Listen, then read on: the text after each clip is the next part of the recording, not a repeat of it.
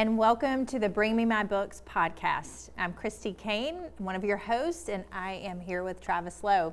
Hey, Travis. Hey. How you doing? I'm good. I'm so excited to dig into this book with you. I can't wait to hear what you think.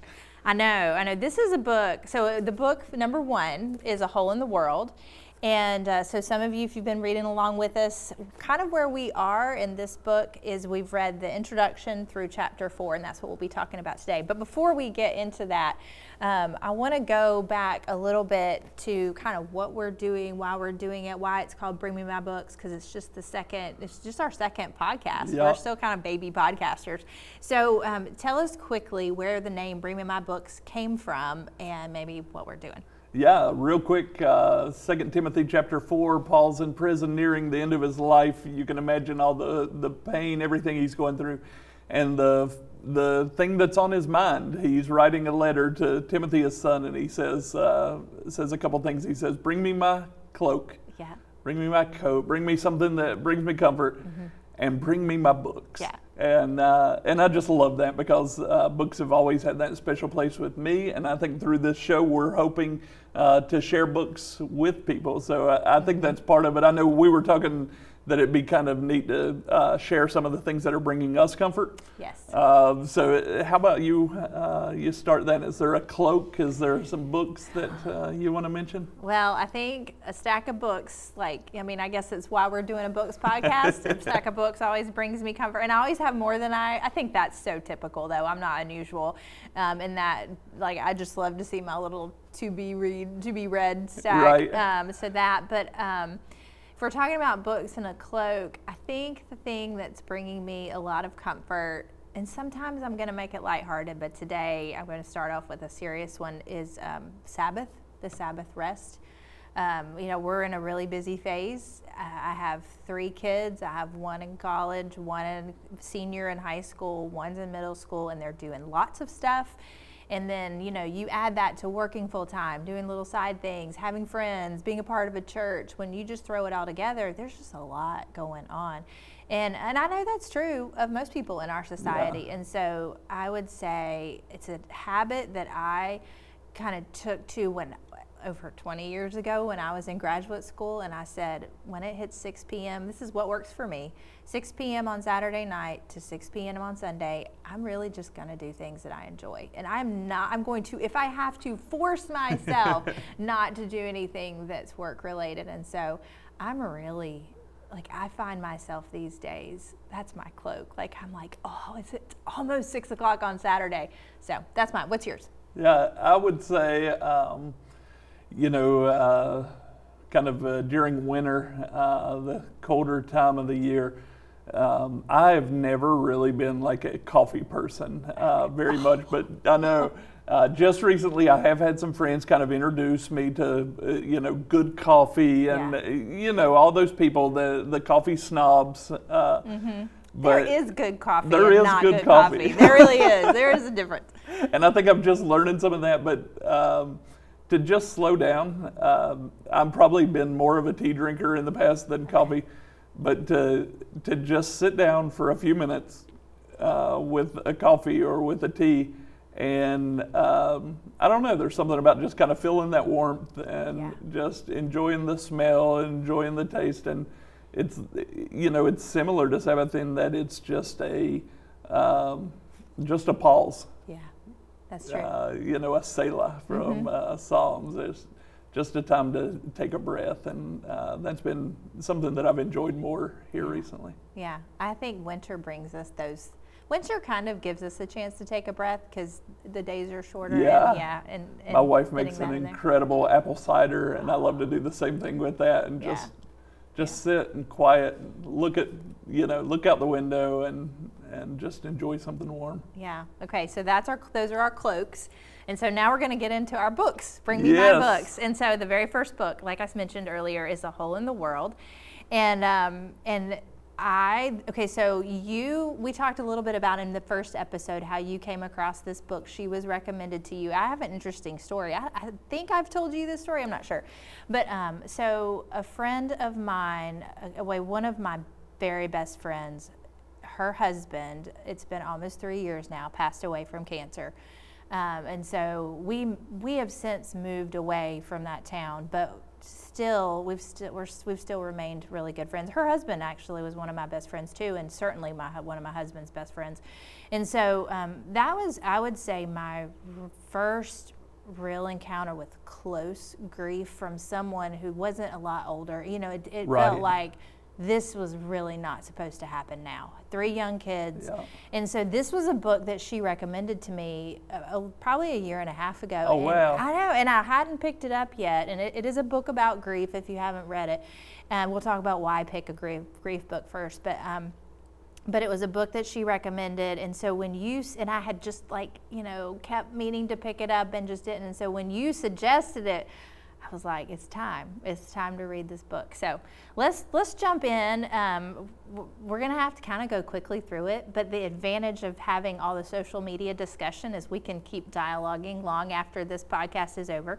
But we're going to cover the introduction through chapter 4, and I want you to start with this introduction that's about her walking into an Ash Wednesday service. And she's not a high church person. So for all of our readers, maybe you haven't read it yet. She's not coming from that perspective. But give us a quick synopsis or what you gained from the introduction. Yeah, so I kind of took, and what I would encourage everybody, if you're reading this, if you're just starting, pay particular attention to the beginning. So where she starts in the book is where she ends in the book. Yes. So much, she starts out talking about mountains. She talks about Roan Mountain, where she lives and where a lot of these stories happen. There's so many stories at the beginning that she ties up at the end. And to me, she talks in that story of the Ash Wednesday about trying to find her way in, and during COVID-19 stuff, and there were different things, and she goes out and she just kind of walks through the little maze thing that they have. But this book feels a lot to me like going for a walk in the woods is kind of how I think of it. So where I grew up, we were close to the Appalachian Trail, and we would go and we would park your car, and then you'd just go and walk, and you could walk as far as you wanted to walk. And then you would turn around and you would walk back. And you end where you started, and that's kind of what she does here. And there's a lot of ups and downs, and there's places where it's hard. But the beginning meant so much more to me in this book when I read the end. Especially like the second time through when I was reading it, I was seeing, wow, I didn't realize that we started here, and I didn't realize this came back together. So that was one of the things that stood out to me.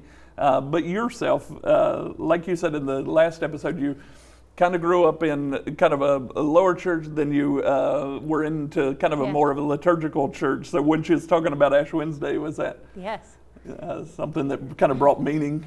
It was. And, I didn't know a lot about Ash Wednesday growing up. And I would have just said that, well, that's for those Christians over there that don't do things the way that I do things.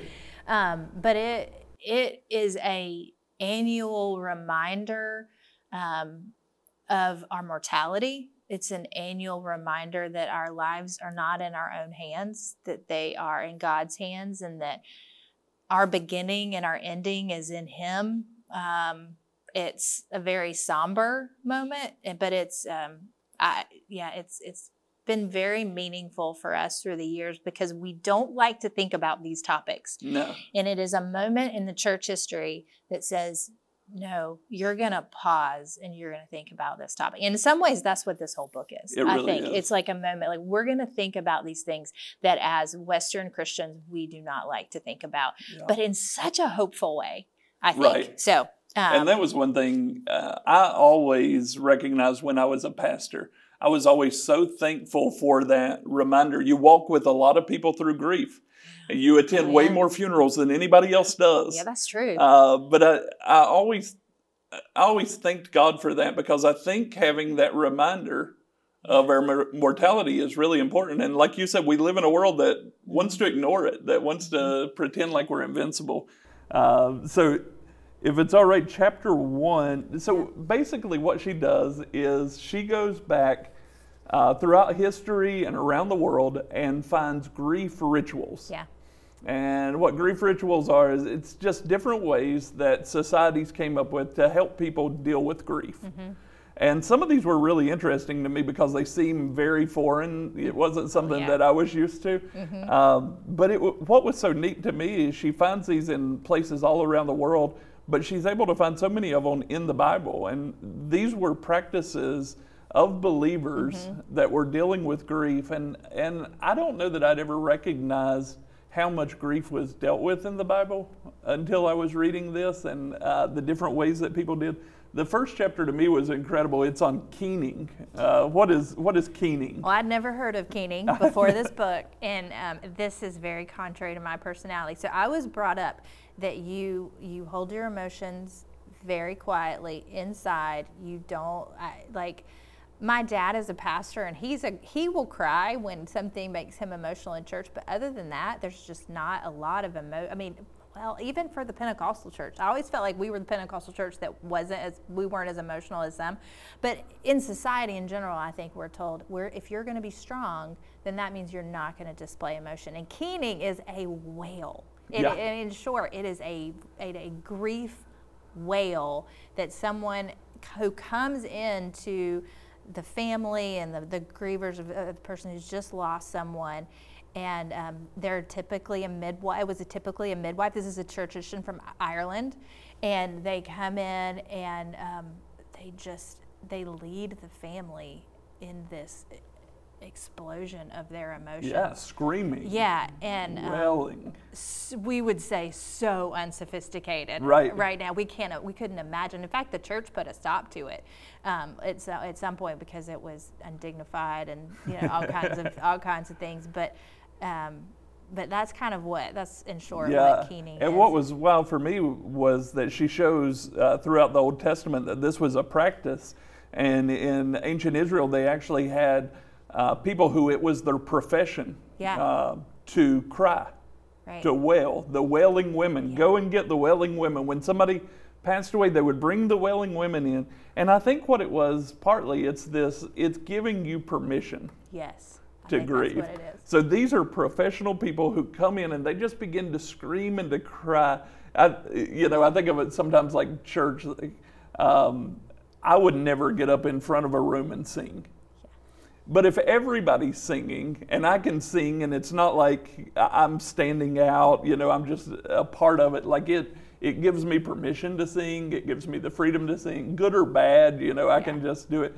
But I think this is kind of what this was. They come in and they scream and they cry, and all of that toughness that you've been holding up and all that, that you can just let it go, and you're not going to be the focus for a minute. You're not going to stand out, but you have that room, and I don't know that we give that room to people. I don't think we do. Certainly not in that way.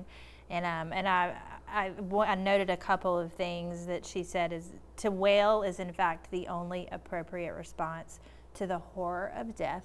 So I think it's an acknowledgement that this is really terrible. This is against everything that God originally planned for his people. And so it is a tragic insertion of something that is awful and not really meant to be. And then I think the keening on page 27, she says, sometimes we have to allow grief to have its way with us for a while. And keening kind of did that. Okay, so before we break, is there one more thing that from this chapter that was just maybe a favorite for you? I think the thing that stood out to me, she goes into Jeremiah 9 and talks a lot about God is basically giving a prophecy that things are getting ready to go bad. Yeah. And he says, call forth all the wailing women. He tells all the moms, teach your daughters to wail. Yes. It's this really wild section. But then what he does is he turns it around and he begins to say, I'm the wailing woman. Yeah. God says that. God says, since my people are crushed, I mourn, horror grips me. I would weep day and night for my people. I will weep and I will wail for the mountains and take up a lament concerning the wilderness. It's this really wild passage, but I love what she says here. She says, God, not too proud in his glory to veil his anguish, not too arrogant and detached as to be unaffected by grief, not so lofty as to reject being associated with the perceived vulnerability of an emotional woman. Yeah. Said grief is God's labor. And I don't know, it did something to me to think of, it's okay for me to wail. It's okay for me to cry. Yeah. I think our society, maybe we've got this wrong idea of strength. But if it's okay for God Yeah. to cry, then it's okay for me to. Right. Right. And in fact, she says we would do well to apprentice ourselves to this master mourner. Yeah. And so I think you're right. Like we've gotten it backwards. Like we've gone in the wrong direction when it comes to our response, being able to engage. And I think that's one of the questions, like, I love this picture of God. And I would ask, like, our audience, what are some of the pictures of God that are the most striking? Yeah. Like I'd never imagined God in this way. Yeah. As the wailing woman, the one whose job it was to cry out. But what are some of the other pictures of God that stand out to you? And we'd love to hear from you about that, especially some of the, maybe we have the ones that we've heard all the time, but what are some of the more obscure ones? I'd love to hear that. That's great. That's great. So be thinking about that as we go to our break. We're going to hear a brief word from our sponsors and come back and finish discussing the last couple chapters of A Hole in the World. Yeah. Situated in Bluefield, West Virginia, the Hopewards Writers Conference seeks to equip and encourage their patrons to tell stories of hope. This year's conference will focus on the question of living between cultures and the unique potential it holds for creativity. The conference will offer many exciting guest author speakers this year and can't wait to learn what God has been speaking into their lives. Come with us and help us tell stories of hope. LifeSprings Resources is committed to providing innovative learning resources for the local church. Our products reflect our commitment to the development of new and innovative ways to experience scriptural truth. Whether you're looking for material for your small group, need new curriculum for Sunday school, or you're just trying to stock up on church supplies, we've got you covered. Look for us online at lifespringsresources.com or call us at 1-800-541-1376, and our friendly customer service team will be happy to assist you.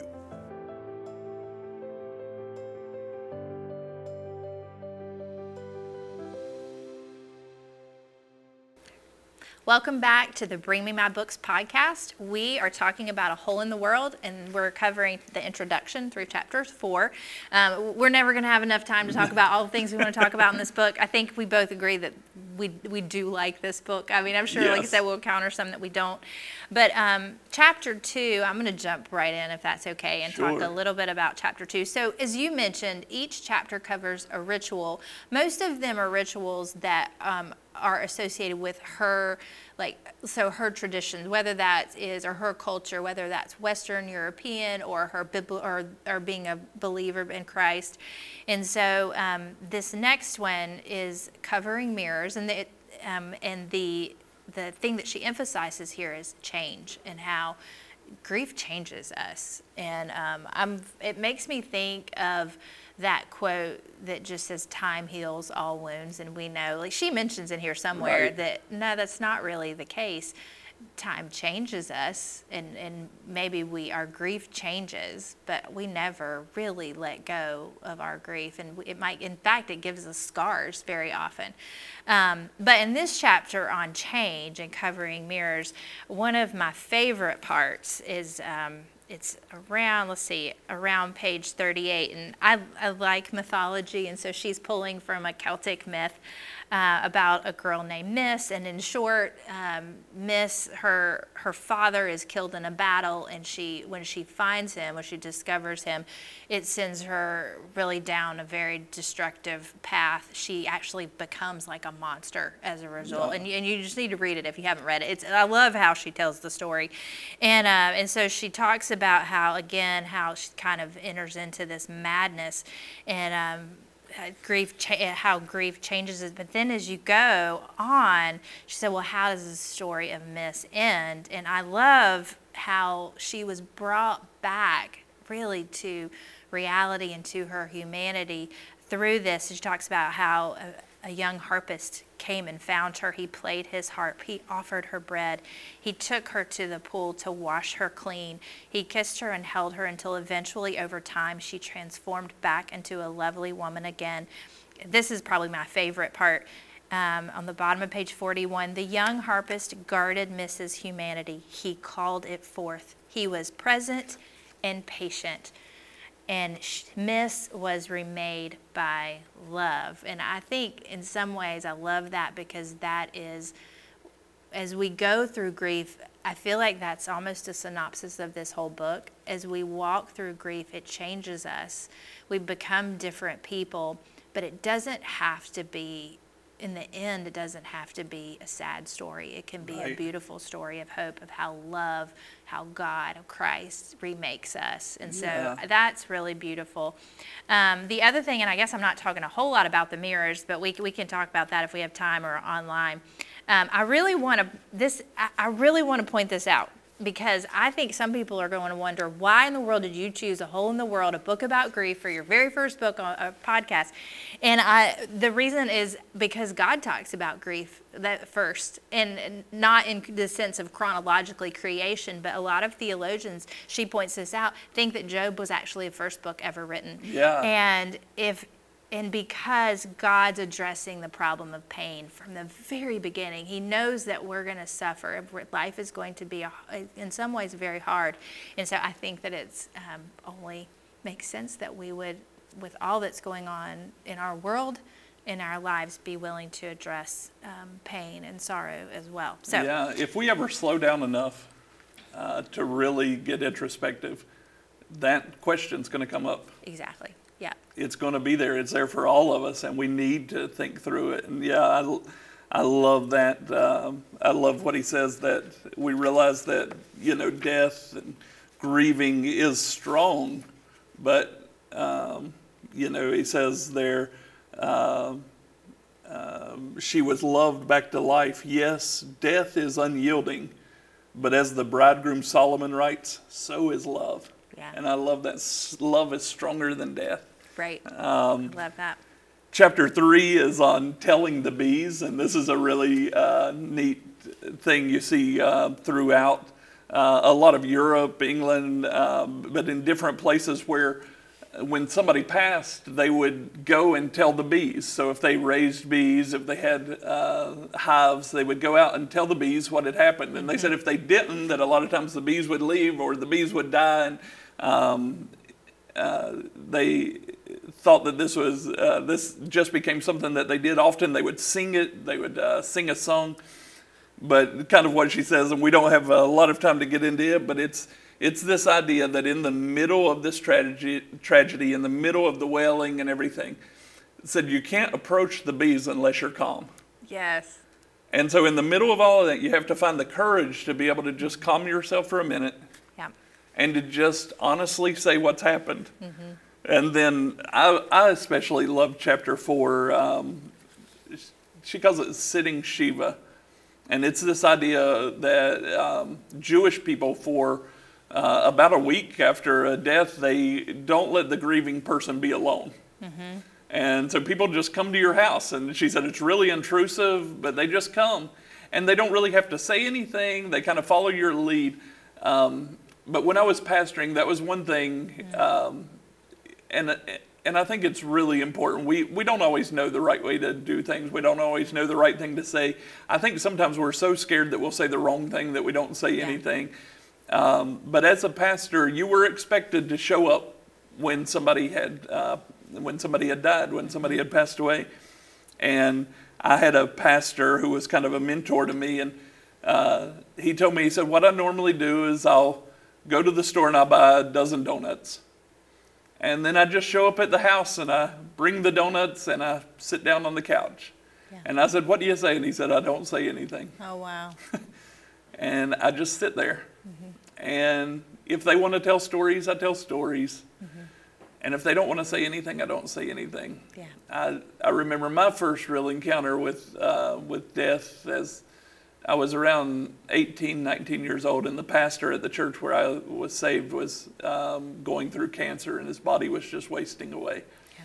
And we would go and sit with him sometimes when he was sick, and usually during that time he didn't want to say anything, and you would just sit and be quiet. Yeah. And I remember one of my friends went, and he's one of these guys that he just couldn't shut up. And so Brother Morris was there, and the guy's talking to him and everything, and Brother Morris said he got up and he went to the kitchen.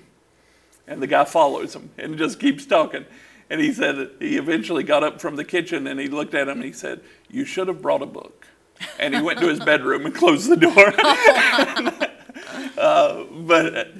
But I think of that like it was so important for the people to just have your presence. Yeah. And you didn't have to say anything. But I recognize that this time right before death and right after death kind of became this real thin space where people would open up to you maybe more than they ever would at any other time.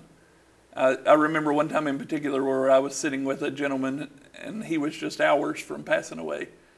And we had talked and then everything became really quiet. And then he looked at me and it was almost like, I don't want to say it in a way that comes across wrong, but it was almost like in that moment, he was in the presence of God, and he begins to tell me things that I found out later he had never told his family. Yeah. He had never told anyone. There were a lot of things that it was like he just had to get off of his chest. And he just began to talk, and it was just the sweetest thing, and I didn't say anything. Yeah. And I just listened, and then it went quiet again, and then it was like he was talking to me again. Yeah. And then a few hours later he passed, and when I was able to share those stories with his family, they couldn't believe the things that were told. But I think there is like that thinness of space, that in-betweenness that's around, as we said in Keening, around birth and death, those times of life beginning and ending. But I would challenge people. As a pastor, it was challenging to me. It was hard to put myself in those spaces, but it's one of the things that I really enjoyed more than anything. And I don't know, it's God just feels so real in those moments. Yeah. And I think one of the things that she comes back to a lot is the importance of community and walking through these steps together. And in some ways, when we lose the rituals, we lose the ability to know what that next step can be when we don't know what to do. Right. But these rituals give us a step, and I kind of think she does that as she elaborates. So I hope that you're finding this book to be helpful. I think we are. I mean, you as a pastor have walked beside a lot more people than I have. But I'm even finding that as I go through this book and talk about this book and encounter people who've lost others who are close to them, that it just as the rituals gave her guidance, like I feel like her explanation of this and going through and what we learn from the rituals, even when we don't implement them, can kind of give us a guide for how to be when it's us, but then also support and love one another, such as this. So. Yeah. Well, thank you. If you're looking for more interaction, I hope that you'll go to the Bring Me My Book social media pages that we have available. I know that Travis threw out a question right before the break, so go ahead and engage in that question. Share your favorite parts of the book, the things that are becoming most meaningful to you. And if you're looking for a place to buy the books, you can buy them at lifespringsresources.com. They're all the books are available there. You can go ahead and buy them all at once or one by one as you discover. But at the end of the day, we hope that you'll keep reading with us and joining in as we go through. And the next couple podcasts will be continuing this book on A Hole in the World. Thanks so much.